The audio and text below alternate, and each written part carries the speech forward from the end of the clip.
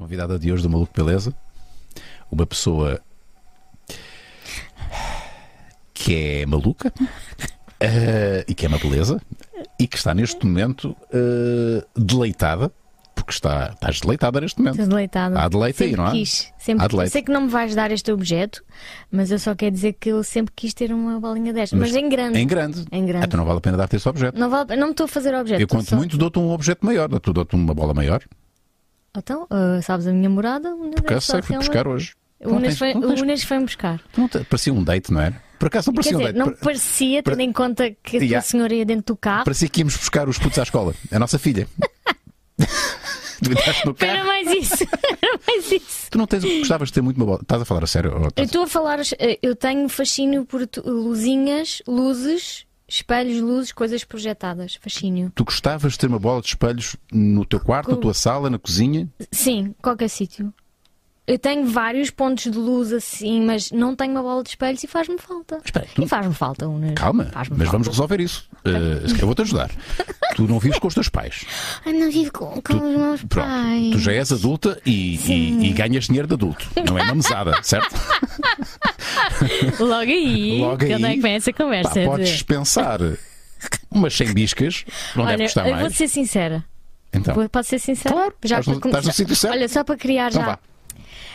No confinamento, eu tive uma febre das luzes e mandei vir luzes. Sim. Mandei vir uma cortina de LEDs que tentei prender na minha parede e não consegui, porque realmente os pregos caíam à medida que eu os ia pregando. Mas depois lá pus aquilo num outro sítio e mandei vir umas coisas assim de Espanha, muito lindas, que faziam reflexo. Nunca chegaram até hoje. A Amazon de Espanha nunca chegaram. Pá, mas Mandei vir inclusivamente para oferecer, para mandar para as pessoas, porque achei que isso ia trazer uma grande alegria. Espera aí, fizeram-te o débito, esse dinheiro foi debitado. Nunca mais o vi, nem ao dinheiro nem às luzes. Vamos denunciar. Denuncio desde aqui. A Amazon.es há um fornecedor de luzinhas que é trapaceiro. É que eu mandei vir para aí 4, porque era para mim e para mandar. Outras pessoas. Ainda foram uns bons 12 euros que gastaste ali em... Não, foi mais. Foi mais. Mas é que isto é sério, tu tens todo o direito de reclamar. Isto é muito sério. Isto é muito sério. Isto é super sério. Deem as bolas de espelho, ou as luzinhas, ou o que era aquilo. Devolvam. Exatamente. Sim. Não podemos esquecer o assunto que tinha ficado antes de começarmos a gravar. E depois vem a conversa séria. Mas vamos já despachar já o disparate. A receita da moqueca, né? É isso mesmo. Tá, isso. Então vou falar para você. Não, como é que é ter 1,52m? E 6. 1,56m. Eu lembro que eu tinha 9 anos e tinha 1,24m. É muito pouco. É muito pouco. Eu só sei que é muito pouco porque, entretanto, já soube outras pessoas. Tu já eras pequena quando eras pequena. Eu sempre fui a mais pequena da escola. Já tiveste complexo em relação a isso? Claro. Nunca? Nunca tive complexo em relação à minha altura. Eu acho que as mulheres do lado da minha mãe são todas assim, short. Do lado do meu pai não, são todas altíssimas. Certo. Mas eu sei ao lado da mãe.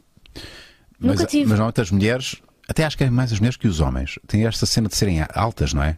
Os homens, claro que há homens que gostavam de ser maiores, mais altos. Sim. Mas a mulher é sempre daquelas coisas. O que é que gostavas de ser mais alta? Eu, por acaso, nunca tive isso. Não, nunca tive.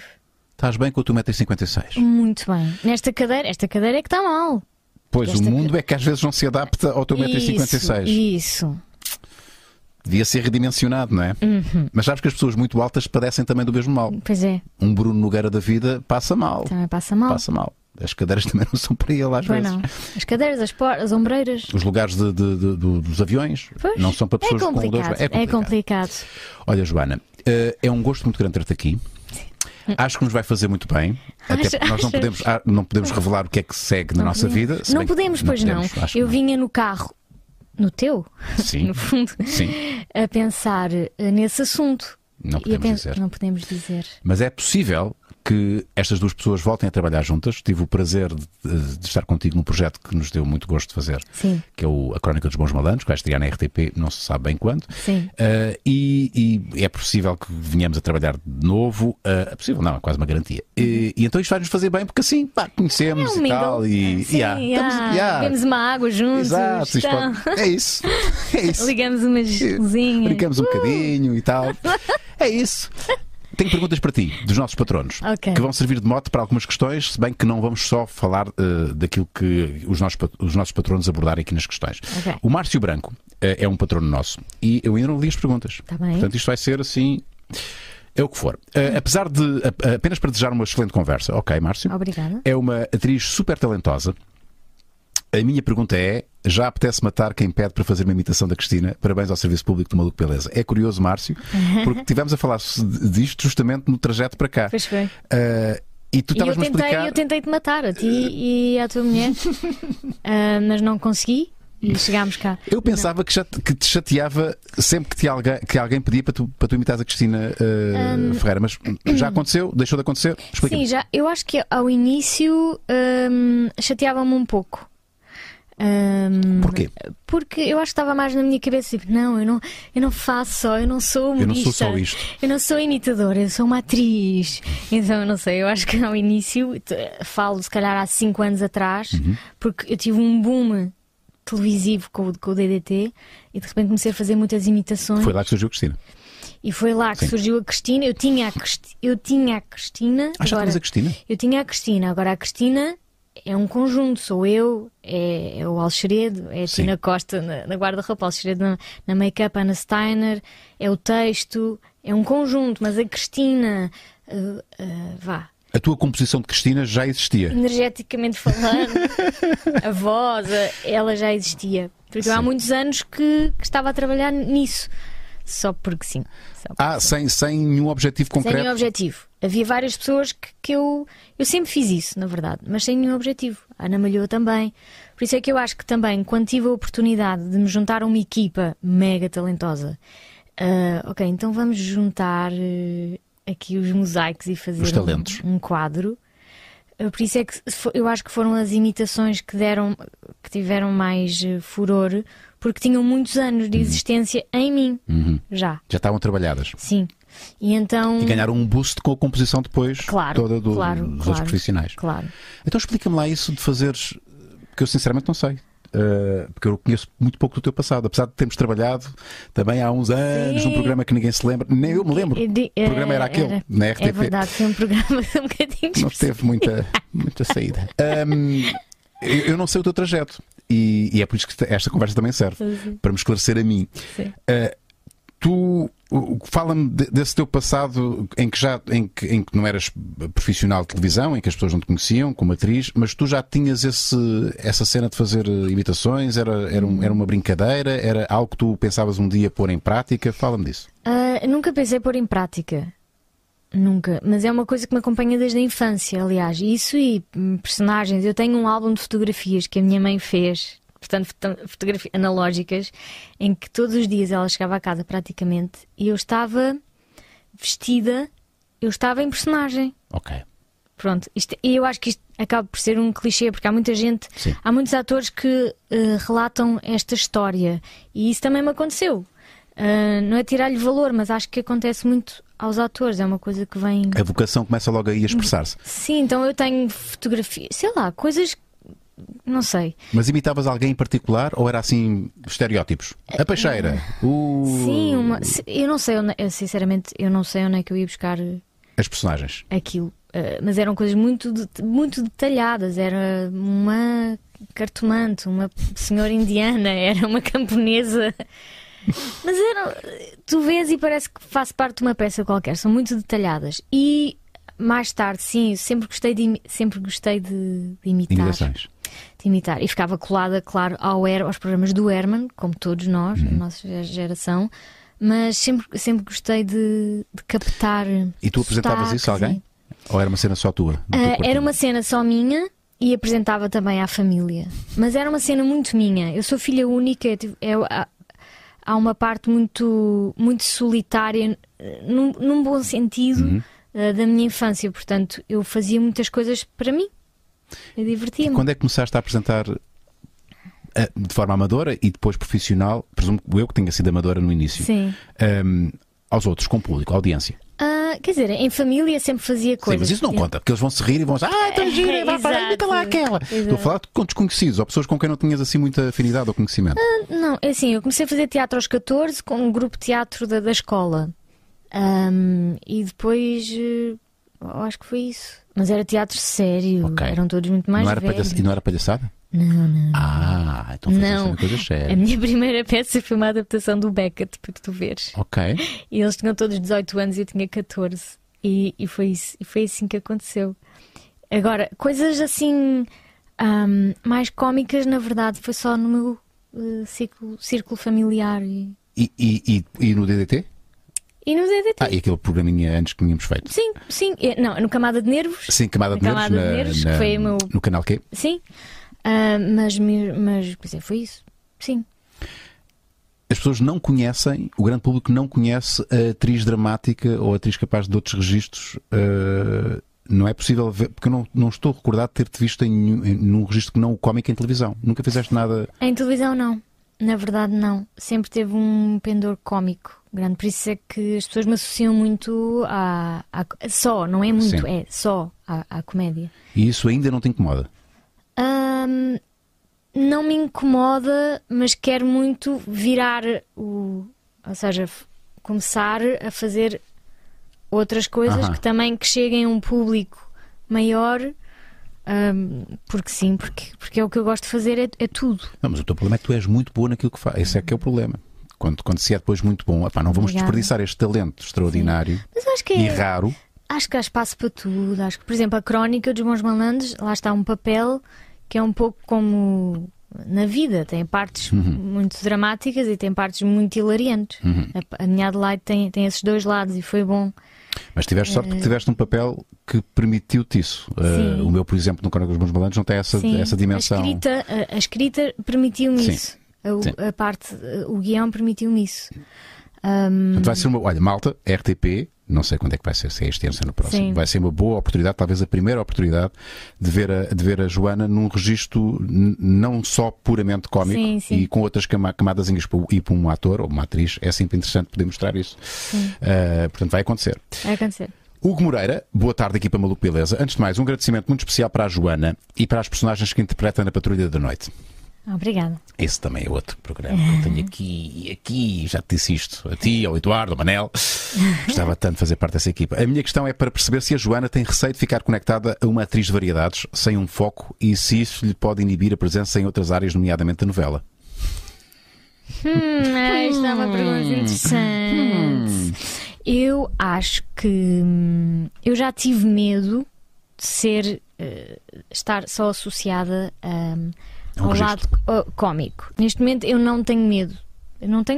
Portanto, eu percebo também que para um empregador, digamos assim, é normal, a pessoa vê-me com aquele rótulo, não é? Sim. Mas os rótulos demoram o seu tempo a serem descolados e com o tempo eles vão sendo. Por isso, neste momento eu tenho uma tranquilidade em relação a isso, é o que eu posso dizer. Sim, o tempo também. Então, repara, tu também não estás aqui com uma carreira de 20 anos instalada. Eu sou atriz há 10.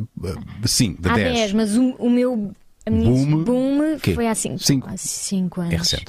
É recente. E mesmo assim, não sei se estavas preparada para, de repente, porque foi um boom, seres reconhecida na rua. Que é uma coisa... Não estava. Aliás, achei que nunca iria ser. Obrigada pela pergunta, mas eu achei que nunca iria ser. Como é que tens lidado com isso? Agora bem. É perfeitamente pacífico, mas nos primeiros 2 anos foi... Eu sei, porque eu levei com essa Joana antissocial. Era muito... Antissocial. Pensava que estavas lá no teu quarto. Venho aqui fazer umas coisas e não me dou com ninguém. Tu agora vais falar para as pessoas e vais explicar quem é esta Joana que está aqui. Não é a Joana que existia há 2 anos. Não é. Fala, explica às pessoas. Não é. Explica às pessoas. Não, é engraçado porque estávamos a falar há bocado do José Raposo. E o José Raposo e a Maria João, para mim, eram os exemplos de postura a ter na profissão, no meio e na vida. E na vida, com as pessoas. E eu estava no lado oposto, porque eu achava que eu ia picar das 9 às 5 ia trabalhar, que nunca é das 9 às 5, mas... E depois eu ia para a minha casa, ia para a minha vida. Portanto, para mim o conceito de vida pública não existia. Inclusivamente, mesmo nos locais de trabalho. Pois, é isso aí. Eu achava que eu ia maquilhar, muito bem, bom dia, boa tarde, sempre com a maior das educações. Exatamente. Uma senhora. Chegava lá, bom dia, boa tarde. Bom dia, boa tarde. Agora vou para o meu camarim porque há uma pequena pausa e depois vou gravar. Sim, senhora. Bom dia, boa tarde, adeus, até amanhã. Pronto, não havia Joana fora. Nós só víamos a Joana quando era para gravar. Onde é que está a Joana? Gravamos? Onde é que está a Joana? Desapareceu. Está no seu. Não há. E nós pensamos, mas isto dá aso a leituras. Dá. Aliás, a minha transição começou quando, no DDT, eu acho que o Manel e o Madeira estavam a fazer uma brincadeira parva qualquer com músicas. E eu comecei a dizer, eu também quero brincar. Lá nos corredores, não é? Eu quero brincar também. E comecei a pouco e pouco a sair do meu casulo, que era um casulo. Era um casulo. Que eu achei. Mas que é por vergonha. Quer dizer, eu não estranho porque há aqui uma timidez que eu também partilho. Eu também sou uma pessoa tímida, presumo que tu também te assumirás como tal. Não tens vergonha. Cada vez menos. Sabes, é engraçado as crenças que nós criamos sobre nós próprios e o que nós achamos de nós próprios, que nos convencemos que somos de determinada maneira. À custa de hábitos, de mecanismos de defesa, de padrões, e de repente experimentamos fazer de outra maneira e gostamos mais. E foi o que me aconteceu. Eu achava que era hiper reservada e super tímida, e de repente, não! Eu sou a rainha da noite quando eu quero. Peraí, Zé Raposo. Não, eu quero ser Zé Raposo.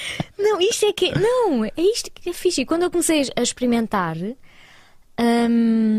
Sentiste feliz? Sim, muito mais. Sim. Muito mais, por isso lamento a todas as pessoas que desde já me pedi desculpa, todas as pessoas tiveram que levar comigo nos meus primeiros anos de carreira. Que malta pensar, o que é que essa pessoa tem problemas? Porque ela nem é uma questão de timidez. Pois é isto, a Joana está. É meio. Há aqui, com todo o respeito pelas pessoas que padecem, que têm esta condição de autismo, mas tu eres um bocadinho autista.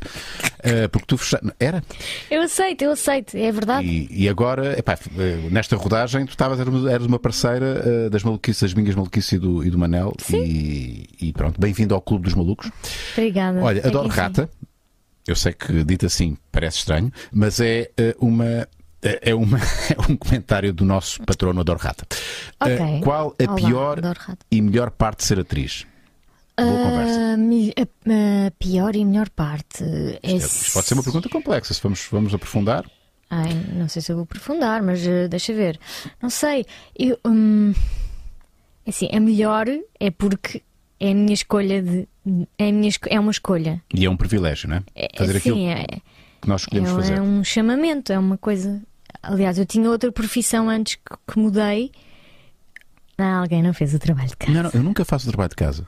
E agora é que é genuíno, percebes? Sim. Agora é que bateu aquela. Sim, então vamos explorar isso. Vais dizer o que é. As pessoas também não sabem. Eu era terapeuta ocupacional. Eu licenciei-me na Escola Superior de Saúde de Alcoitão. Trabalhei 2 anos e depois decidi não. Mas eu sempre quis ser.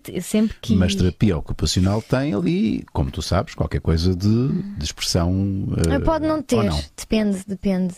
Então define o que é terapia ocupacional. Na terapia, eu trabalhei num serviço de psiquiatria, mas podes trabalhar em fisiatria, podes trabalhar com crianças com problemas de desenvolvimento, podes trabalhar com pessoas que tiveram AVCs e estão a recuperar. Mas há sempre um lado lúdico e expressivo e quase teatral do teu trabalho, ou não?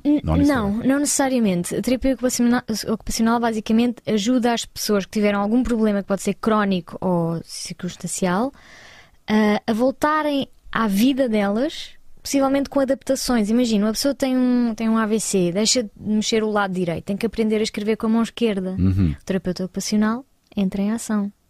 Uma senhora, sei lá, que tem uma doença degenerativa, mas a coisa mais importante para ela é cozinhar. É fazer todo esse treino que podes ter que adaptar, por exemplo, as colheres, os cabos. Tens que adaptar. Okay.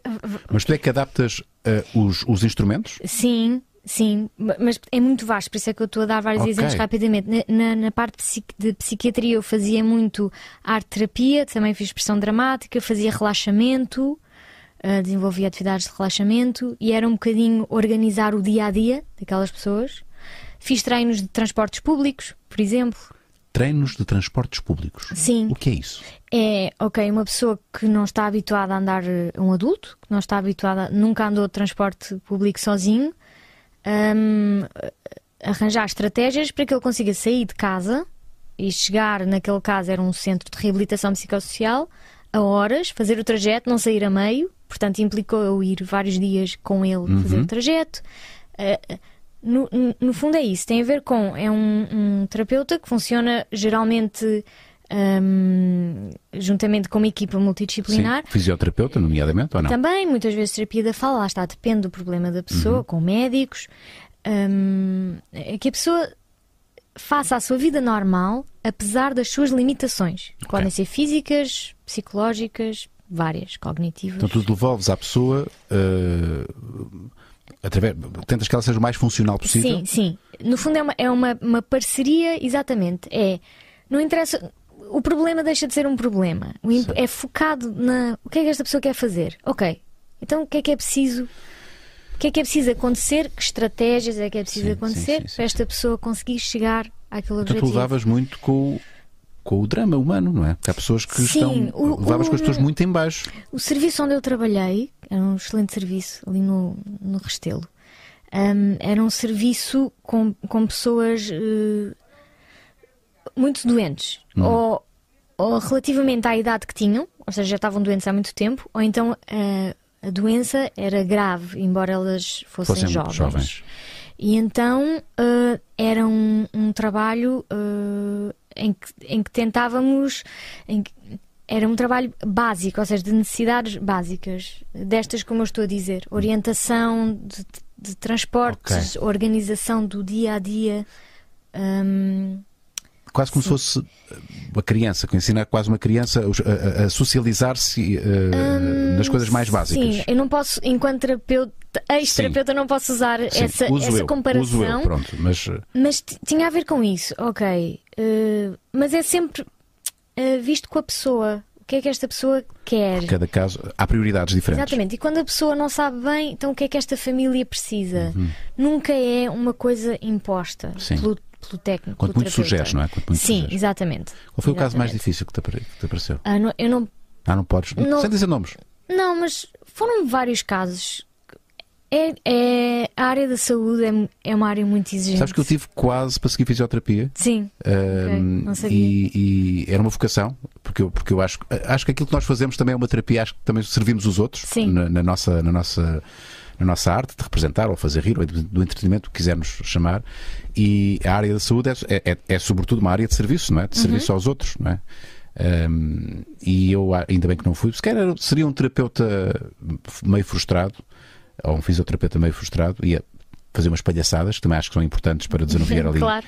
Mas o teu trabalho eu não sei até quanto é mais difícil do que um fisioterapeuta que leva com as pessoas que têm que reaprender a mexer. Sim, a questão da terapia ocupacional é que entra aqui numas áreas mais.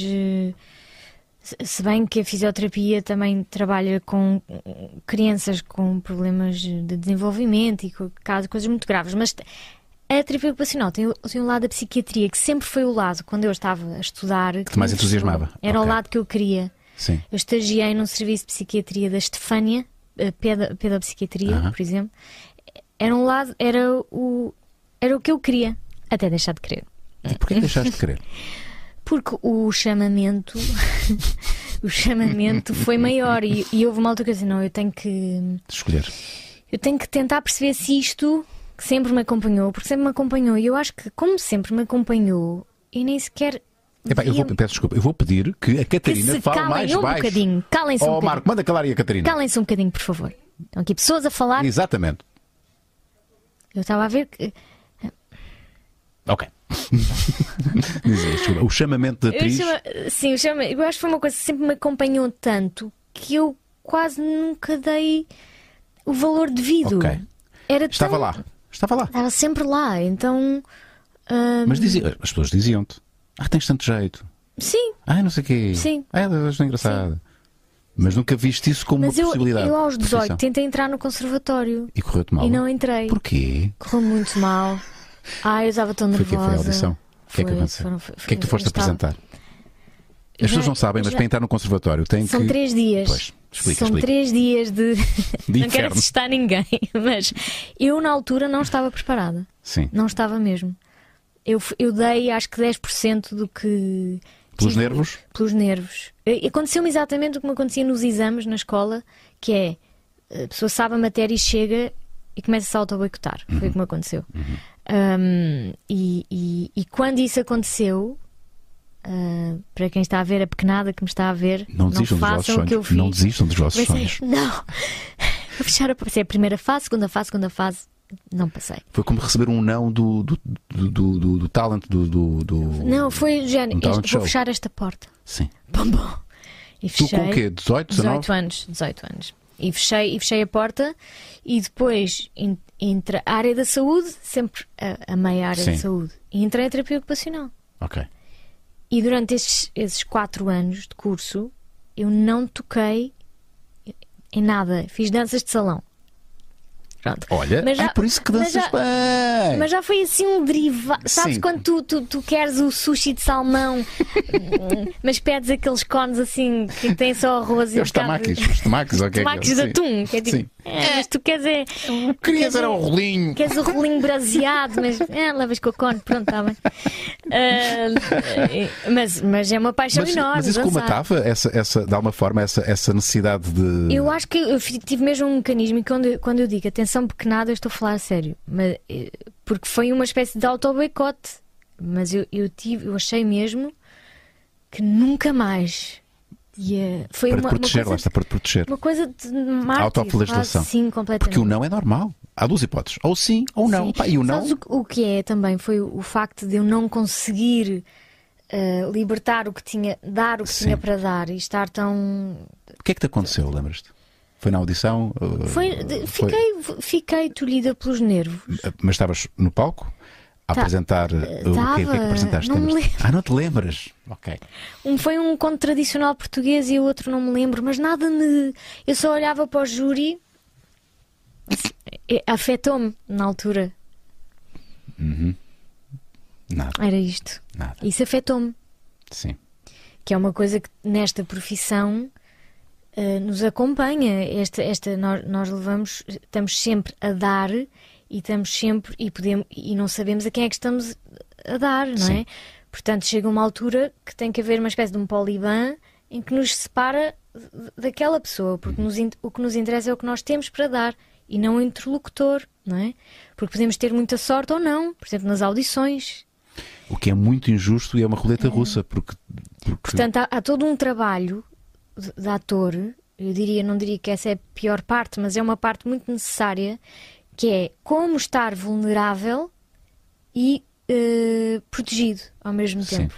É paradoxal quase, não é? É, porque tu tens de estar muito vulnerável e disponível, mas ao mesmo tempo tens que estar sempre a pôr assim uns escudos invisíveis para certas coisas.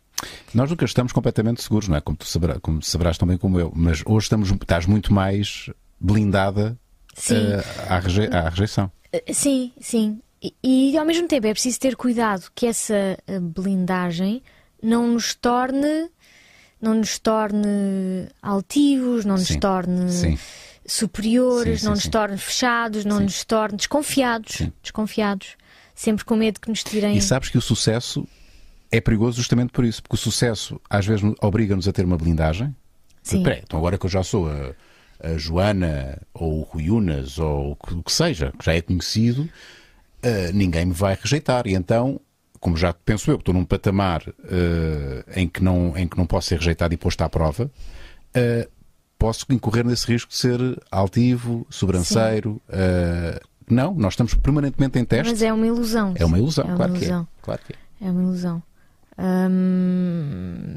Não sei se respondi à pergunta. Não, respondeste muito bem. Qual é que é a pior e a melhor parte de ser atriz? Pois, foi esta pergunta. Isto é o melhor e o pior. Isto são os dilemas que nós temos. Acho que todas as pessoas estão permanentemente a ser avaliadas. Umas mais, outras menos. Um jogador de futebol, todos os fins de semana, tem que provar que merece estar naquele lugar. Nós, a mesma coisa. Mas há profissões em que se calhar isso não é, essa validação não é tão imediata, não é? Tu vais a vais ao banco, se o bancário não fizer bem o seu trabalho, não é despedido no dia a seguir. Não é tão profundo. E não mexe tanto no ego digo eu, não sei. Nós temos que ter essa capacidade de inclusivamente nas redes sociais. Tu estás a ser avaliada permanentemente nas redes sociais. Tu agora és mais ativa nas redes sociais. Olha aqui o teu Instagram. Super ativa. Tu levas com algum hate na malta que não gosta, tu não pensas que tens graça, não tens graça nenhuma. É assim, podes estar a abrir uma porta agora ao fazer essa pergunta, não sei. Não, porque tu estás em estado de graça. Não, eu acho que alguém me dizia RTP, são sempre os mesmos. Acho que foi esse o máximo. Estava acho que da Joana Amaral. Não sei porquê. Ok, mas... É Pais com E, não é? Pais, é Pais com E? É Pais com E. Com I. Opa, I. enterraste tanto. Não sei Sou a primeira, olha. Estás aqui, eu sigo-te. Por isso é que sabes o meu nome. Não, mas é que podia ser com E, Pais, não sei porquê. Vês 26, um ponto K. Ótimo. Não é mau. É ótimo. Eu estou aqui a. Olha tu. Olha nós. Olha aqui a tua brilhante Cristina, sempre presente, com o brilhante, não menos brilhante Cláudio do Manel. Estranho ver o meu Instagram numa televisão. Sim. Não me lembro. Mas olha, está público, não é? Portanto, se tu pões é porque queres que as pessoas vejam. Sim, claro. Não pode haver aqui nenhum tipo de constrangimento. Claro. Mas não tens recebido então nenhum hate. Até porque tu que fazes aqui é o seu trabalho, não é? Não há aqui nenhumas considerações filosóficas, nem sociais, nem políticas. Não me deu para isso. Não deu ainda para isso. Não me deu para isso. Mas nunca fiando, não é? A partir do momento em que tu tomas uma posição pública sobre uma cena que é relativamente. Não tem que ser muito polémica. Prepara-te para levares com isso. Com qualquer coisa. Sim, mas é basicamente trabalho. Sim. Basicamente trabalho. As minhas primeiras fotos do início. Depois não queres que eu vá lá. Não queres que eu vá lá. Não, mas. Tem que recuar muito. Não, é porque é isto, é tipo isto. É ceninhas. Coisas mais de artista, não é? O que é isto? Só que eu fui tão massacrada pela minha própria família, minha própria mãe. Joana, chega de plantas e animais. Joana, chega. Os meus primos a mandarem-me. Joana, tens que aparecer. Tu tens que aparecer nas fotos, porque as minhas primeiras fotos, quando isto nasceu, eu não entro nunca.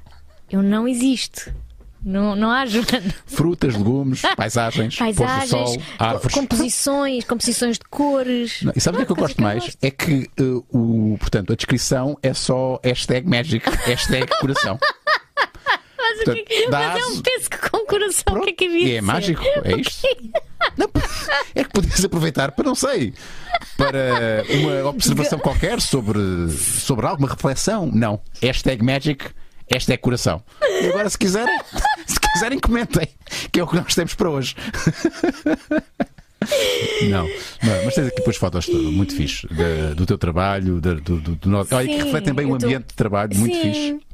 Que é das melhores coisas que a nossa profissão permite. E fotos que eu tirei aos colegas. Pois é, tu tiras boas fotos. Isto é uma grande foto. Tiraste-me aqui uma grande foto. Belíssima foto. Eu gosto dessa foto. Boa foto. Gosto de tirar fotos aos colegas. Boa foto. Olha, fiquei ainda com esta história. Qual menina? Qual menina? Foi minha colega em Nova Iorque. Minha amiga. Quem é esta menina? Amanda Collins. Foi tua colega? Sim. Estás a ver? Há boas cenas que eu não sei de ti. Estudei em Nova Iorque. Estás a ver? Anos. Estás a ver? Eu não fiz o trabalho de casa. Sim. Porquê? Porque quando eu decidi, então vou ver se isto é real ou não, vou dar o grito, saí do armário, artisticamente. E deu-se. Consegues definir o momento em que isso aconteceu? Consigo, era 5 de janeiro de. Não, às 15h37, depois de ter um peso. Não, isto foi em 2009. Foi em 2008. Ok. Em 2008 eu comecei a fazer uns workshopzinhos na ACT. E conheci um professor que era o John Frey, que dava uma técnica que é a técnica de Meisner. O que é que consiste essa técnica? Foi assim Faz-me assim uma sinopse da técnica. Basicamente, como outras técnicas, o objetivo é seres o mais natural possível e reagires ao impulso. Ou seja, o texto navega ao sabor dos teus impulsos, basicamente. É uma forma simplista de dizer, mas o resultado deve ser um acting, uma interpretação muito natural e viva e imprevisível. Claro. Sim, e portanto, isto é uma forma muito simplista de dizer. mas quem quiser explorar técnica de Meisner, Estudassem. Quem quiser explorar. Pronto. E então, deparaste com essa técnica, com este professor? Sim, e eu na altura, vou a Nova Iorque, vou resumir, isto é uma história muito resumida. Eu vou a Nova Iorque, passar lá uma semana e fui a várias entrevistas a várias escolas para ver o que, para sondar. E adorei a entrevista que me fizeram nesta escola, que foi a mais terra a terra. Os outros era tipo, porquê é que queres saber o nome dos professores? Género, quem és tu? Qual é o teu nível de inglês? Na alguma escola tu tinhas que ser avaliada? Na minha escola eu não tive uma audição. Tive uma entrevista telefónica com o William Esper, que morreu este ano. Não tinha uma audição na minha escola. E então escolheste essa escola? Escolhi esta escola. Entretanto consegui arranjar os meios para lá chegar, que também foi um processo. E a Amanda, que na altura se chamava Amanda Petersen, porque ela é dinamarquesa. A Amanda é uma talentosíssima atriz e a pessoa mais fixe do mundo. A pessoa mais fixe do mundo. Foi tua colega? Sim, é minha amiga. Olha que fixe. Minha amiga. Então tens uma colega internacional? Sim, tenho vários, porque a escola reunia pessoas de todo o mundo. Sim. De todo o mundo. Por exemplo, tinha um colega, eu conto isto porque acho isto muito cómico, que faz a voz do Javier Bardem na Alemanha.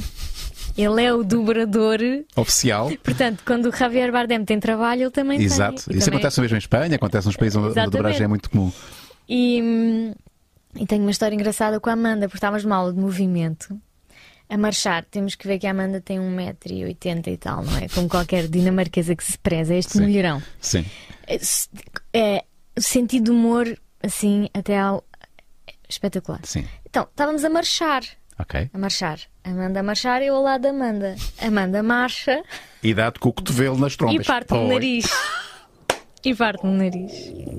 Parte-me o nariz. Parte mesmo, não é a figura de estilo. Eu tenho o nariz partido porque esta menina. Esse desvio do septo nasal. Este meu desvio do meu perfil direito. Aliás, durante alguns anos, como é que eu vou ser atriz? Com este tal, como? E depois caguei e andei, né? Então ela moldou o teu perfil, digamos assim. Ela moldou muito. Mas é uma atriz espetacular mesmo. Tiveste 2 anos em Nova Iorque? Tive 2 anos em Nova Iorque, sim. Isso não é fácil a vários níveis. Para já financeiro, não é? Sim, financeiro foi um investimento. Foi um grande investimento. Tive vários milagres que me aconteceram. Tive um grande milagre, que foi uma pessoa da minha família. De repente, quando faltavam 3 meses para ficou ir. milionária e deu-te aí bancote. Não, tinha dinheiro e eu não sabia e emprestou-me. Ok. E nunca quis que o seu nome fosse revelado. E estarei eternamente grata com essa pessoa. Portanto, faltavam 3 meses e eu ainda não tinha, porque juntei, pedi empréstimo, me emprestaram várias coisas. Sim. E faltavam 3 meses e faltava uma batelada ainda. E essa pessoa: eu tenho este dinheiro, eu gostava de investir em ti. Olha que fixe, pá. E tu pagas-me quando puderes. E eu tive 5 anos, não sei, 4 a pagar. E já paguei. Chegaste a trabalhar lá? É assim. Que é um clichê, também é um clichê. Nunca ninguém no consulado americano vai ver isso. Sim, pois claro. Nunca ninguém mas vai ver. Mas é um clichê, tu sabes que é um clichê. Não é isso. É que não se pode trabalhar. Sim, vamos fazer de conta. Imagina. Tiveste uma prima que foi lá, não foi? Muito próxima de mim. Então, fez lá. Com carne. E então, o que é que ela fez lá? Trabalhava para 3 famílias. Babysitting. Fazias babysitting? A minha prima. A minha prima também trabalhou numa creche. Trabalhou numa creche e fazia baby. Eu pagava todas as minhas despesas com o meu trabalho lá. Todas as minhas despesas. A escola foi isso que eu contei antes. As minhas despesas lá eram tudo. Isso dá para conhecer bem. Estás a falar de Manhattan mesmo? Eu morei em Brooklyn e no primeiro ano, e no segundo ano morei em Newark, no Ironbound. Estavas em casa, portanto, com portugueses. Sim. Nunca consegui morar em Manhattan, nunca tive meios para isso. Mas as minhas famílias eram de lá. Então tiveste um contacto muito próximo com o modo de vida, digamos assim, doméstico. Sim, e foi muito interessante porque as 3 famílias onde eu trabalhei eram completamente diferentes umas das outras. Era uma família judia, era uma família que ainda hoje mantém contacto, que entretanto estão cá em Portugal, de um português e de uma irlandesa. E os meninos agora são adolescentes, o que é estranhíssimo. Porque tu tiveste com eles nos braços. Sim. Um ainda mamava, quer dizer, é estranhíssimo. E falam português agora. Que é? Porque Na altura não, claro. Não, era like, Joana, like, can I have some milk? Eram like American. E agora falam português. E estive numa família em que eles eram, se não me engano, da Eslovénia, mas em Nova Iorque ninguém é americano. Sim, Nova Iorque sim. é completamente atípico. E ele, um dia eu estava assim a olhar para uma estante e vejo uma coisa do Oscar. Não era o Oscar, ok? Não era o objeto, mas era uma coisa assim de um livro. Eu fiquei assim, e a mãe viu-me olhar para aquilo e explicou-me então: isto é Nova Iorque. O pai dessa criança, por acaso muito encantador, tive muita sorte com os meninos que calharam à minha prima. A minha prima teve Sim, muita a tua sorte. prima. Estou sempre a falar da tua prima. Ele foi o cinematógrafo, do diretor de fotografia daquele filme, o The Wire, o documentário do homem que... Sim, que atravessou em Nova Iorque. Acho que foi em Nova Iorque, não foi? Não sei, nunca vi. Acho que foi em Nova Iorque, sim. E Nova Iorque é isto: tu estás a beber um café e ao lado pode estar o Nobel. Yeah. Ou pode estar o gajo do hip hop que tem milhões. E Nova Iorque é isto. E imprime-te essa coisa dentro de ti. Tu não foste lá só tirar um curso? Isso tira-se em qualquer parte do mundo. Tu estiveste em Nova Iorque e tiveste toda uma experiência de vida que só lá é que se pode ter, não é? Sim, não, foram 2 anos Aliás, a transição foi difícil para mim. Eu tive 1 ano. Quando voltaste? Sim, muito difícil. Porque voltaste para a aldeia. Sentiste isso? Não, o ritmo é como se a pessoa estivesse a comer petazetas e de repente dou-te uma bola de neve. Sim. Mas isto não mexe. Então, é só isto. Quero mais. É que Nova Iorque, que também tem um lado B, não é? Como tudo, não é?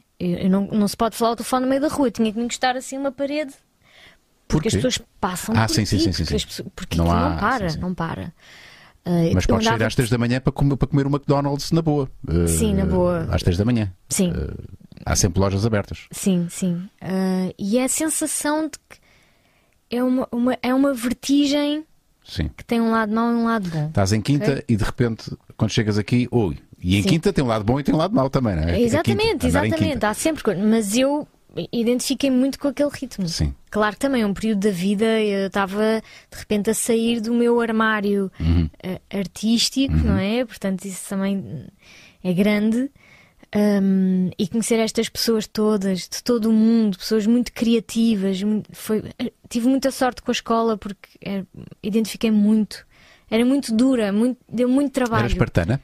Era assim. Era assim, muito. Era o que eu procurava. Eu procurava uma coisa, eu queria sentir dificuldade para me ultrapassar, para sentir que estava mesmo a desbloquear coisas a aprender. Sim. E foi precisamente o que eu encontrei. E foi muito frustrante muitas vezes e muito duro, mas cada dia que passava era uau, consegui fazer isto. Fixe. Teve um lado difícil de estar longe. Claro. É? Vinhas pontualmente? Vi só 2 Natal, vezes, acho Natal, eu. pronto. Uma vez ou 2, já não sei, sim. O teu regresso a Portugal e toda essa adaptação, como é que tu depois conseguiste se ingrar enquanto atriz?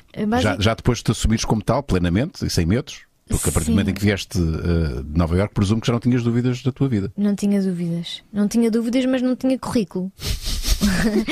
Que é o drama de muita gente. Há pessoas que chegam aos 50 exatamente assim. Exato. Eu não tenho dúvidas que é isto que eu quero, mas não tenho currículo. Ninguém me pega.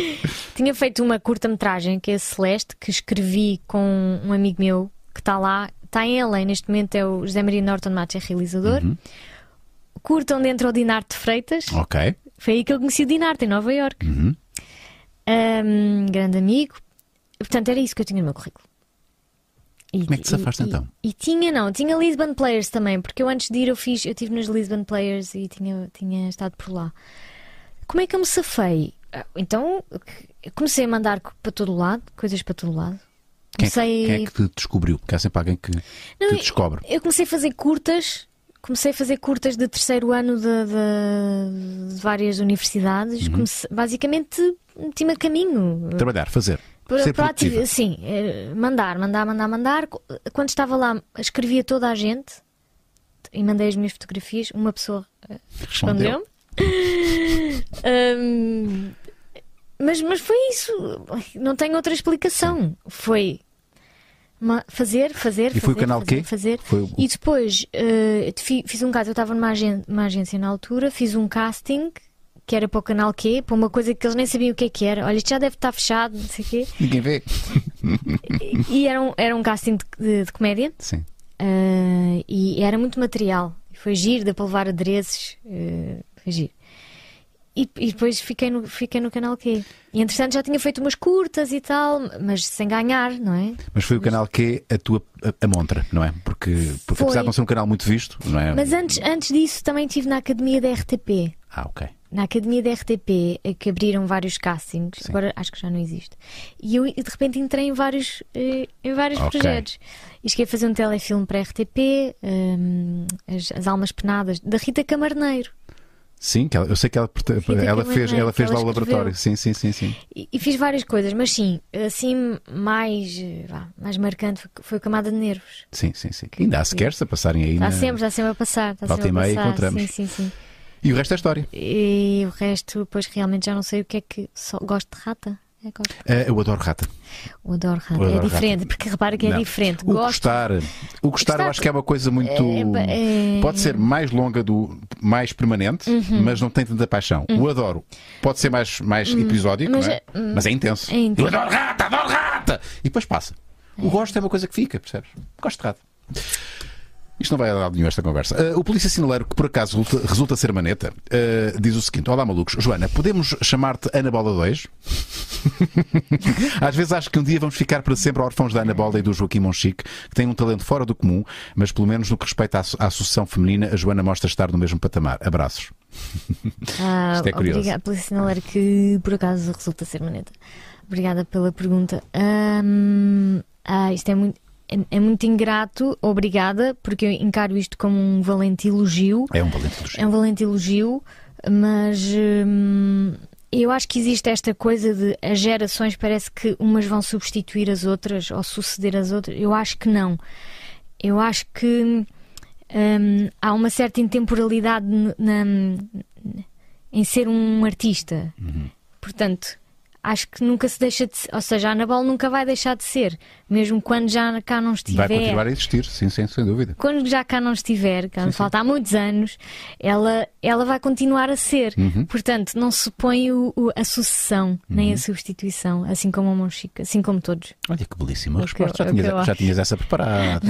Já respondeste esta pergunta outrora na tua vida. Não. Porque isso é uma excelente resposta. É uma excelente resposta.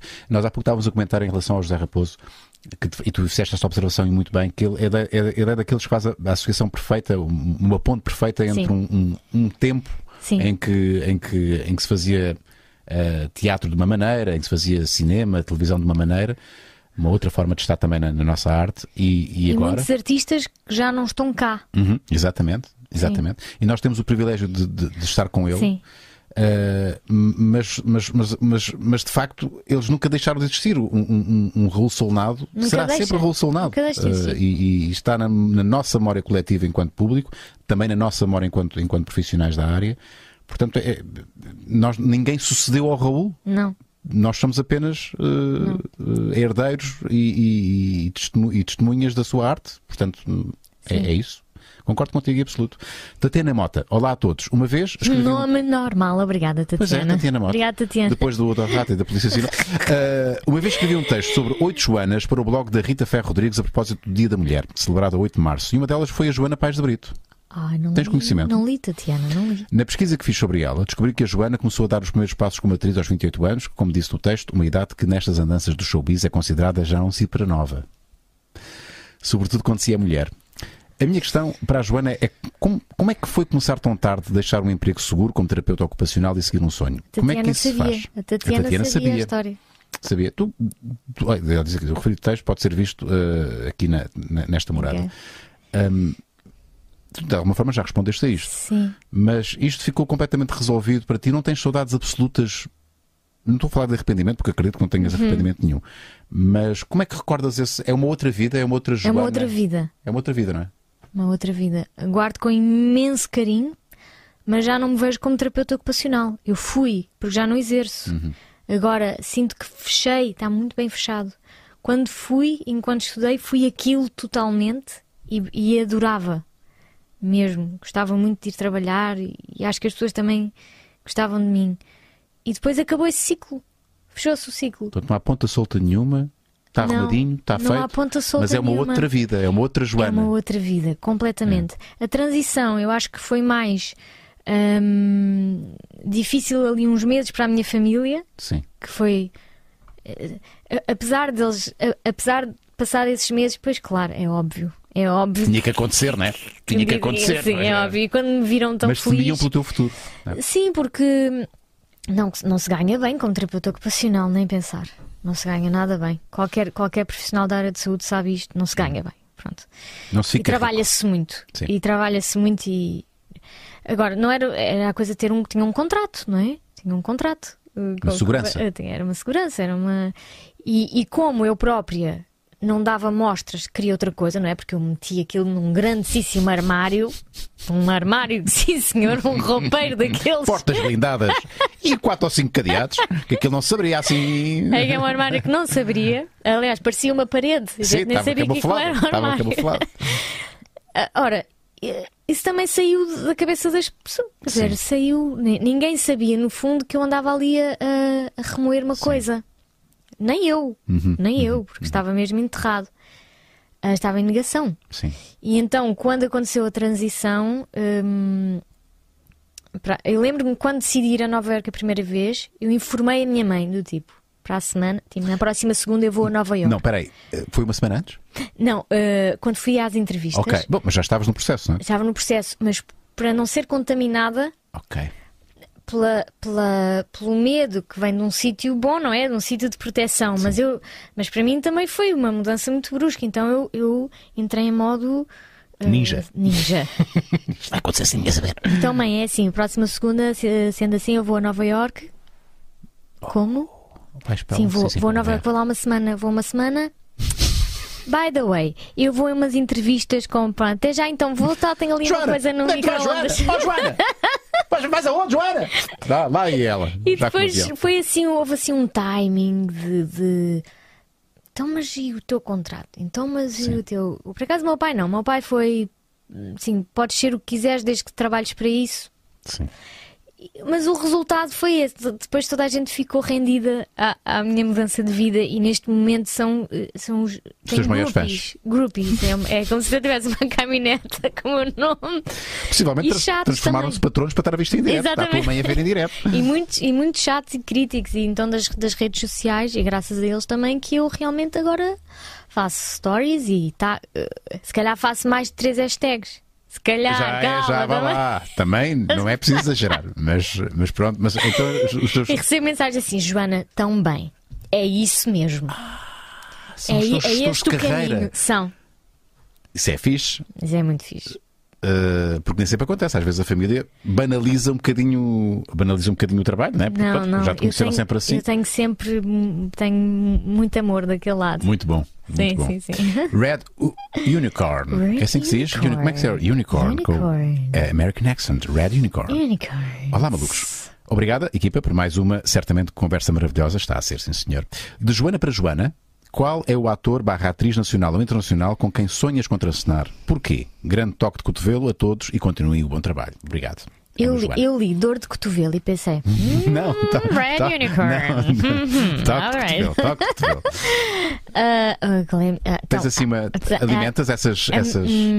Sim, claro, acho que todos temos. A minha atriz nacional é Rita Blanco. Está dito. Quem gosta, gosta. Quem não gosta, não gosta. Sendo que tive já o privilégio de trabalhar com a Ana Bola, com a Ruef, ou seja, na verdade eu já tive a sorte de cumprir alguns sonhos. Nomeadamente o Herman, que é tipo ok. O que é a seguir, não é? Quando tu conheces um ídolo, é tramado. Sim. Agora, atrizes internacionais, eu gostava muito de contracenar com a Penélope Cruz, gostava de contracenar com a Elizabeth Moss, gostava de contracenar com a Meryl Streep, gostava de contracenar. Também vais lá, tiras-te logo assim para os. Então, mas era essa a pergunta, não é? Lá para cima. Mas era essa a pergunta, não é? Era essa. Pois. O que não é de todo impossível, sobretudo nos dias de hoje.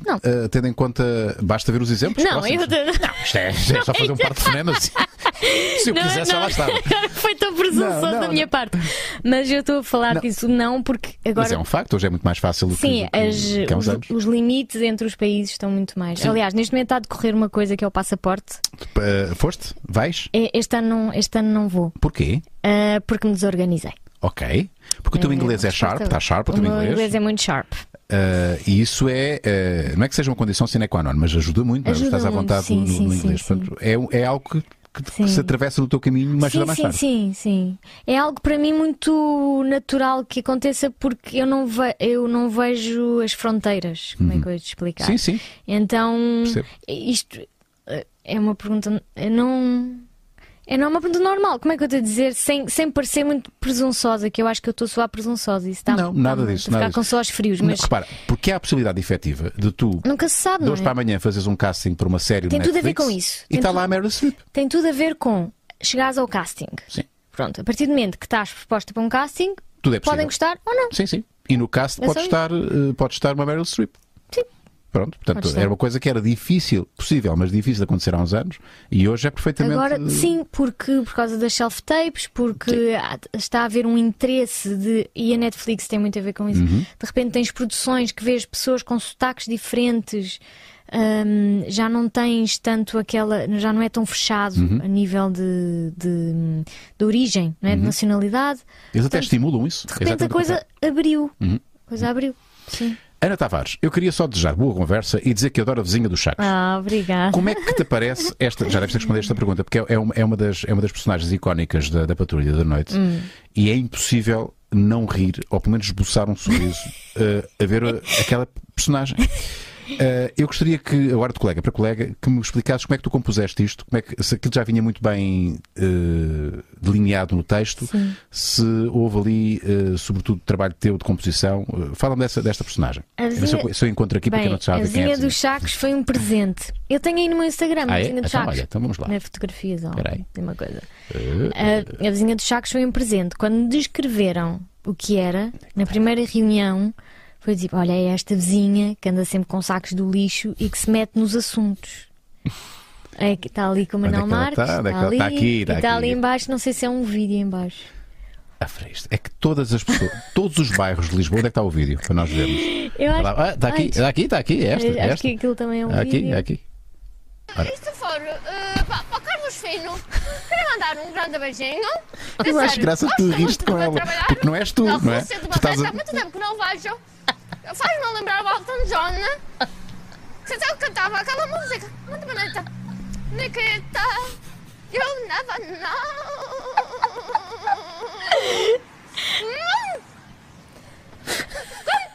Quanto chão. É que não há bairro nenhum que não tenha uma vizinha dos Chacos. Se calhar, não é? Depois a Gabriel. Todos os bairros de qualquer cidade vão ter uma espécie de vizinha dos Chacos. Dizem muito isso. A vizinha está no meu prédio. Eu rio-me a ver isto. Porque há um distanciamento, não sei explicar. Eu percebo, porque eu também rio das figuras que faço. Portanto, a malta pensa, está a ser tão narcisista. Não. Isto é outra pessoa que está aqui. Isto não é a Joana. A Joana não está a ver a Joana. A Joana está a ver a vizinha dos Chacos. Tem que dar os parabéns. Está mesmo genial esta personagem. Mas como eu estava a dizer, foi um presente. Um presente, sim. Foi um presente. Esta voz já existia. Ainda tinhas... Eu tinha uma voz que era assim. Mas eu nunca tinha usado. Eu tinha uma gaveta com umas meias que nunca tinha usado e de repente. Então e se eu pusesse isto? E finalmente, pronto, juntaram-se as coisas, sim. Lá está. Mas, por exemplo, o Rob é teu. A única coisa minha são os óculos. Os óculos foi uma proposta tua. Foi uma proposta minha. O Rob Tina Costa Wardrobe. Okay. As pantufas, quando eu vi as pantufas, adorei. Os sacos são a sua imagem. Ela está sempre a transportar algo. Está não é? sempre. O que é que ela leva nos sacos? É a areia do Isaías. A areia do Isaías. Que ela tem um gato que é o Isaías. Que um dia há muita improvisação na patrulha. Pois, há muita improvisação. E então como é que surgiu, houve um dia que surgiu o Isaías e o Isaías ficou.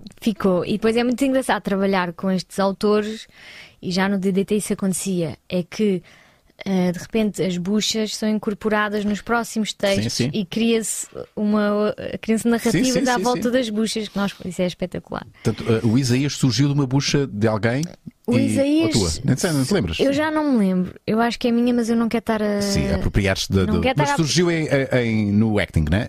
Surgiu e depois ficou. Pronto. E pronto, Tenho aqui atravessado, eu gostava tanto de ter participado. Então, mas tens o número de telefone do Eduardo Madeira, não, pá, eu digo isto, eu sempre que posso digo isto. Eu podia ter feito. Então, mas... Só que eu estava na SIC, entendes? E não era possível. Mas ainda estás? Hã? Mais ou menos. Mais ou menos. Super Saiyans. A luz do awkwardness. Dentro disto, eu gostaria de fazer uma pergunta. Oh, Marco! Podemos assumir que tu és uma prova viva que a sorte é a junção da preparação e a oportunidade. Consideras isso? E eu diria coragem também. A sorte é a junção do trabalho, que disseste? E da oportunidade? Da oportunidade e preparação, porque como tinhas dito, já tinhas esta voz, não é? E o facto de teres tido a oportunidade de... Eu acho que é um grande mistério. Eu acho que isto é tudo um grande mistério. Eu acho que quando há assim uma paixão muito louca e que bate muito certo, e não sei explicar bem isto, quando há a palavra americana, um drive, uma coisa, em americano, em inglês, assim, quando há assim um chamamento muito forte, eu acho que as coisas começam-se. Há uma sincronia que acontece. Quase cósmica, não é? As coisas. Acredito de repente... que sim. Agora, claro que e sem esforço e sem dedicação não acontece nada. Portanto... Mas quando há paixão, não há quase que o esforço e dedicação não dás por ela, não é? Porque simplesmente és tu a fazer aquilo que... Sim, vou dar um péssimo exemplo porque eu não sou mãe, mas eu acho que é como cuidar de um bebê. É estar completamente apaixonado por aquele pequeno ser e acorda-se à meia da noite e tem que se... Só que é tudo por aqui, é uma vocação. Sim. É uma entrega. Sim, é uma entrega. E nessa entrega está trabalho, mas lá está, é tão prazeroso que sim. Claro que dá trabalho, há horas de trabalho, não é? São horas de trabalho. Há sacrifícios também. Sim. Mas sim, é um mistério. Mas sabes que eu acho que isso não é exclusivo. Isto é muito comum artistas falarem sobre isto, mas eu sempre que posso tento transpor isto para outras realidades, porque eu acho que isso é válido para qualquer profissão. Qualquer profissão. Até sapateiro. Eu acho que há sapateiros que o são. Eu não sei, mas creio que será assim. Por vocação, por... É redutor. Estás a comprar um sapateiro com uma atriz de cinema? Sim. Ainda bem que existem sapateiros e também existem atrizes de cinema. Também é uma arte. Também é uma arte. Completamente. Acredito... Vai lá fazer-te um sapato. Não sou capaz. Nós remendar um sapato. Mas olha, se eu tivesse esta vocação, eu ia ser o melhor sapateiro do mundo. Eu ia me dedicar a 100%. Também acredito que há muitos sapateiros que o são. Se calhar eu acho que não tiveram oportunidade para fazer outras coisas. Eu acho que também tem a ver com outra coisa que é... eu acho que também tive a vida facilitada. Há uma parte aqui de vida facilitada no sentido de... eu acho também é um grande mistério. É muito difícil falar sobre isto. Porque é que as coisas acontecem? Estamos juntos nisto. Vamos descobrir. Mas, por exemplo, eu cresci com muito acesso a tudo o que foi arte ou acesso a eventos culturais. Os teus pais estimulavam isso? Sim, muito. Levavam-te a exposições, teatros? Teatros desde pequenino. Eu acho que isso também moldou-te. Sim. Sei lá. Eu fico inibida a falar disto porque quando eu digo que é um mistério, é mesmo um mistério. E vou aprendendo à medida que vou fazendo. Assim como aprendi quando começámos esta conversa de que porque é que eu vou estar num casulo fechado e isto não dá para mim, descarta, escolhe outra coisa. Eu acho que as coisas também começam a bater certo quando começamos a pôr em causa sempre. Isso está-me sempre a acontecer, a tentar sempre perceber o que é que está por fazer um cheque. Vamos lá ver se isto faz sentido. Estou sempre a fazer. Estás neste momento em alguma indecisão? Estou sempre. Não são indecisões. Eu estou sempre num processo. A confirmar. Estou sempre em processos. Sim. Nunca fico confortável no assento. É curioso, é pena não podermos falar sobre aquilo que nos vai unir em breve. Sim. Porque tu tinhas que fazer esse cheque. Sim. Não é? Faz sentido? Faz sentido. Faz todo sentido. E até porque eu tenho isso que é... já fiz isto. Ainda não fiz aquilo. Quero ir fazer aquilo. Gostava de fazer aquilo. No fundo é isso. Vais fazer um cheque. Sim. E depois há um lado de aventura também nisto. E há um lado também... não querendo ficar muito metafísica... Estás no sítio certo. Sítio seguro, estás no sítio certo. Põe as luzes, e então baixa as luzes, e então o que é que se passa? Eu ponho aqui uma música mística para criar ambiente. Já te esqueceste. Grande feio. Estragámos tudo. Ias dizer qualquer coisa muito importante. Não era muito importante, mas era um pouco metafísica. Era um pouco metafísica, mas já não sei o que é que eu estava a dizer. Estávamos a falar do porque é que. Não. Isto é um misto de circunstâncias, não é? O facto de teres acesso à cultura e pelos teus pais. Já sei o que é que era. Então. Já sei o que é que era. É a sensação de que isto vai ter um fim. A sensação de fim. Olha, eu penso nisso. Um dia vou morrer. Um dia vou. Eu avisei que ia ficar metafísico. Mas acho que isso não é muito metafísico. Acho que isso é uma realidade bem presente e uma inevitabilidade. Acho que vamos todos mas morrer. penso muito nisso. Há pessoas que não pensam nisso. Certo. Há pessoas que não se preparam para morrer. E eu acho que a preparação. Agora é que vou fazer. Posso ser metafísico? Vou só pôr aqui uma. Claro, não te esqueças que vais dizer. Claro. Nós, aprendendo a morrer, estamos a aprender a viver. Ou seja, a partir do momento em que nos preparamos para a morte, preparamos-nos para a vida. E temos consciência que isto aqui é um. Bora fazer então o que é que há a fazer? Yep. Agora, isso parece demasiado fácil. Não é fácil. Não é fácil. Mas é simples. Mas de vez em quando eu ligo assim. Isto um dia acaba. Ok. Ok. Vamos lá fazer isto. É verdade. Isso também me dá um boost para avançar. Para fazer coisas. E para ter esse espírito de aventura. Sim. De explorar. Sim. De explorar. Então, o Miguel Soares faz esta questão. Não, o Super Saiyajin faz. Joana, se te pagassem o que pagavam à Cristina, na SIC fazias o lugar dela com uma imitação durante um ano. Tu não sabes quanto é que pagam à Cristina. Exatamente, não sei quanto é que pagam. Miguel Soares, boas, malucos, beleza. A minha pergunta para a Joana é curta e simples. Televisão ou cinema? Eu acho que depende do projeto. Depende do projeto, depende das equipas, depende do texto. Depende do texto. O texto é muito, muito, muito importante. Porque parte tudo aí. Posso ter as melhores intenções, mas se de repente o texto não e os melhores meios cinematográficos para fazer uma obra de Sim, mas se não há uma sementinha onde eu me possa agarrar, e mesmo que a sementinha...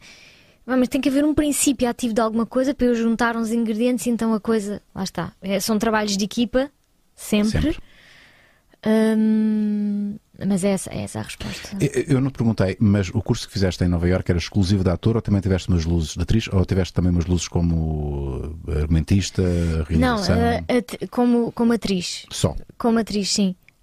A parte da escrita sempre foi uma coisa que me interessou, mas que eu nunca exploro, só para está na gaveta, está em privado, mas já fiz algumas formações nesse sentido. Mas não foram lá, não foi lá Não, foram depois. Foram depois. Mas porque eu gosto de saber de tudo que se passa, até por ser um trabalho de equipa, acho muito útil que cada um de nós saiba o que é que implica o trabalho do outro. Acho mesmo muito, muito importante. São muitas pessoas, as pessoas não fazem ideia, mas num decor podem estar 20 pessoas à nossa volta. Cada um com um trabalho essencial. Essencial, por mais pequeno que seja. E é super importante. Por exemplo, nós somos super barulhentos. Super. E há sempre alguém que está com isto nos ouvidos. Pode baixar o volume. Então, pronto. Baixa o volume. Por exemplo. Ou seja, eu gosto de saber o que é que está a acontecer nas coisas todas, porque também me ajuda para o meu trabalho, também me ajuda para o resultado final, sim. Vera de Castro, boas malucos. Gostaria antes de mais dar os parabéns à Joana pela excelente atriz. Farto-me de rir com ela no DDT. Obrigada. Cá vai uma pergunta. Qual o programa e qual a personagem que mais gostou de fazer até hoje? Beijos e abraços para toda a equipa Maluco Beleza. Keep going. Isso é uma Qual é que é a relação que tens com as tuas personagens? Para já é fixe porque tens uma relação tão distante que tu riste delas, o que é ótimo, pá, o que é ótimo. Eu dou por mim também a ver cenas antigas minhas e, aliás, vejo coisas minhas, eu sem estar em personagem, eu a fazer uma palhaçada qualquer, e já não sou eu, vejo com um distanciamento. Sim. Não sou eu, é um gajo que tem a minha cara Sim. e que está a fazer um disparate. Como é que é a tua relação com as personagens que fazes? É uma relação de amor. Eu não consigo escolher. É uma relação absolutamente de amor extremo. Porque as pariste, não é? São tuas? Eu acho que são mais umas visitas. Ok. Eu vejo mais como uma visita do que propriamente como uma criação. Ok. Na verdade. Tu achas que elas já existiam antes de ser criado? Sim, eu acho que elas existem e vêm ter comigo. Ok. E depois eu faço escolha. Eu acho que são sempre elas que fazem as escolhas. Mas sim, sim. Isso sim é metafísico. Às vezes há escolhas também que eu faço, mas eu vejo mais como uma visita, sim. Portanto, não consigo escolher, peço desculpa. Já não. A Vera. A Vera, eu não consigo escolher. Vamos aqui à última perguntinha que vem do Tono da Escola Vai à Mestra. Bom nome. Right. Tono da Escola Vai à Mestra. Ser atriz é a sua missão?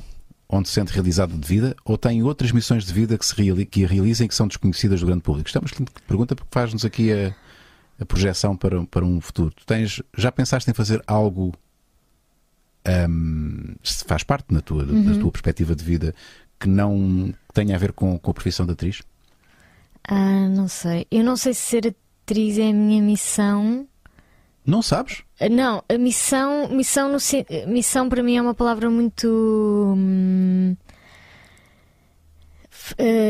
fechada. parece que estou a querer cumprir alguma coisa. Sim. E não é mais um canto de sereia. É mais um. Mas não é um propósito teu? Não é uma forma de. É uma forma de estar. Sim, eu sinto que eu tenho coisas para dar a ser atriz. Coisas que eu tenho para dar. Há coisas que eu tenho para dar. Sim. É o que eu sinto. Se isso for uma missão, é uma missão. Mas eu sinto isso assim. Enquanto atriz, eu tenho coisas para dar. Pronto, enquanto tiver coisas para dar, e faz-me sentido. Vais continuar a fazer. Continuar a fazer. Não sei, eu não sei. Mas não despertou em ti algo que tu sabes que vais ter que fazer a dada altura da tua vida? Isso não se perspectivou? Podia acontecer. Eu já passei por tantas mudanças que eu acho que seria insensato estar a pensar que não, vou ser atriz para sempre, nasci para ser atriz, nunca mais vou fazer nada. Eu acho que é isso. Tenho isto para dar agora. E este agora não sei. Pode durar 10 anos, 15 anos, 20, não 5. sei. Eu sei que gosto de estar envolvida, até às vezes para grande dor de cabeça dos departamentos, vários departamentos das equipas, nas várias eu levo sempre um adereço, por exemplo. Agora já aprendi realmente a ir com calma. Qual foi o adereço que levaste da Adelaide? O colar. O colar foi teu? Vários brincos eram meus. Isso é uma cena tua. As sabrinas eram minhas. Tu és dessas que leva coisas. Sou dessas. Proponho e pronto. E tenho tido a sorte. E porquê é que tu fazes isso? Já percebeste o porquê? E desde sempre, desde que eu comecei a fazer teatro. Isso tem a ver com a criancinha que já se vestia. É capaz. Com as roupas que tinha lá em casa. Eu levo sempre. Eu preciso. Eu não sei explicar. E depois é assim, eu tenho muita coisa. Eu sou uma Maria Gonzaga em potência, mas não T2. Portanto, eu tenho secções tenho secções de adereços para vários tipos de. Mas espera, isso significa que quando acabas de fazer a personagem. Que a minha casa é complicada. Que é complicado e que tens coisas que tu usas depois de personagens que já fizeste? Não, voltam para aquela caixa. Ok, não são cenas não são artigos do teu dia a dia. Não. Estão lá mesmo com o propósito de usar. Tu compras coisas. Sim. São coisas. Um dia eu vou usar isto, não sei para quê, mas vou usar esta bengala. Tu és menina para comprar uma bengala. Sim. Se eu achar, se tiver uma fezada. Na Feira da Ladra. Sim.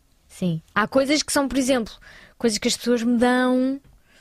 Agora já estou mais regrada, porque houve alturas de caos. Pronto, agora já estou muito regrada. Acho que já cheguei assim a um equilíbrio entre as minhas coisas e os figurinos e os objetos, porque fiquei muito organizada ao longo dos anos. Sim. Mas sim, vou. Se calhar a tua missão na vida também é essa. Um dia mais tarde é disponibilizar. Vamos ali ao arquivo, vamos ao acervo da Joana. Não, mas por exemplo, a minha avó paterna colecionava coisinhas do Bolo Rei. Brindes. Os brindes. Eu fiquei com eles.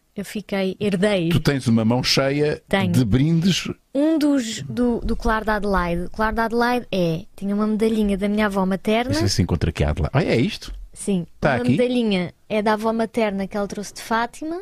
E a outra é um símbolo do signo Peixe, que era o signo do Carlos, que era do Bolo Rei da minha avó paterna. Muito giro, pá. Por exemplo, coisas que eu tenho e que... Mas volta e meia poderás usar. Isto é um colar que tu podes usar. Acho que depois nunca uso. Porque depois fica a propriedade. É da minha vida. O fio é da minha vida. Então vais ter sempre um pedacinho da Adelaide e vice-versa. Mas depois devolvo à caixa e mas gosto de sempre levar. Este é meu também, este é Sharp, é minha. Estás a ver? Mas espera aí. Mas eu não faço isto porque acho que as pessoas não vão ter coisas de jeito. É porque ajuda-me a ligar-me, ajuda-me a... Sim.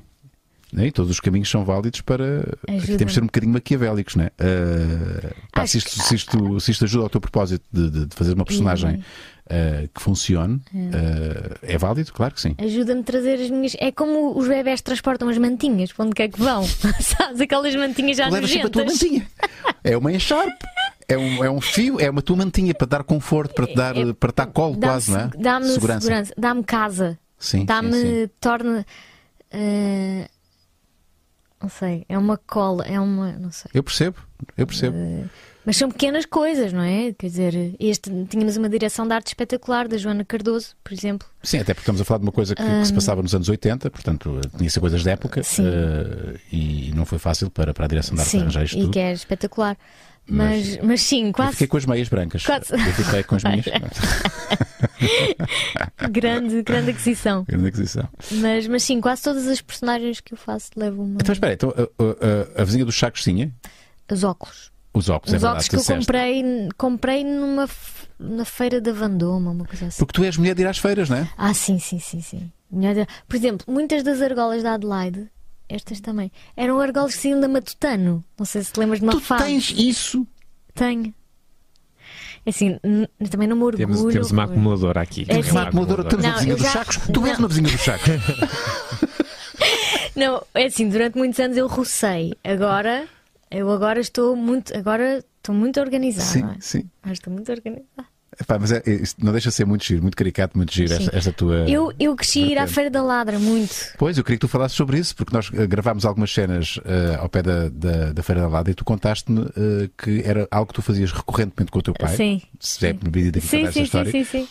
Hoje faço. Ainda hoje faz isso. É o nosso ponto de encontro. E tu sabes regatear esta menina. Se quiserem ir um dia à Feira da Ladra, é com esta menina que esta menina sabe os truques todos. Eu sei truques, porque o meu pai me ensinava. Tu chegaste a comprar muita coisa que sabias que era roubada.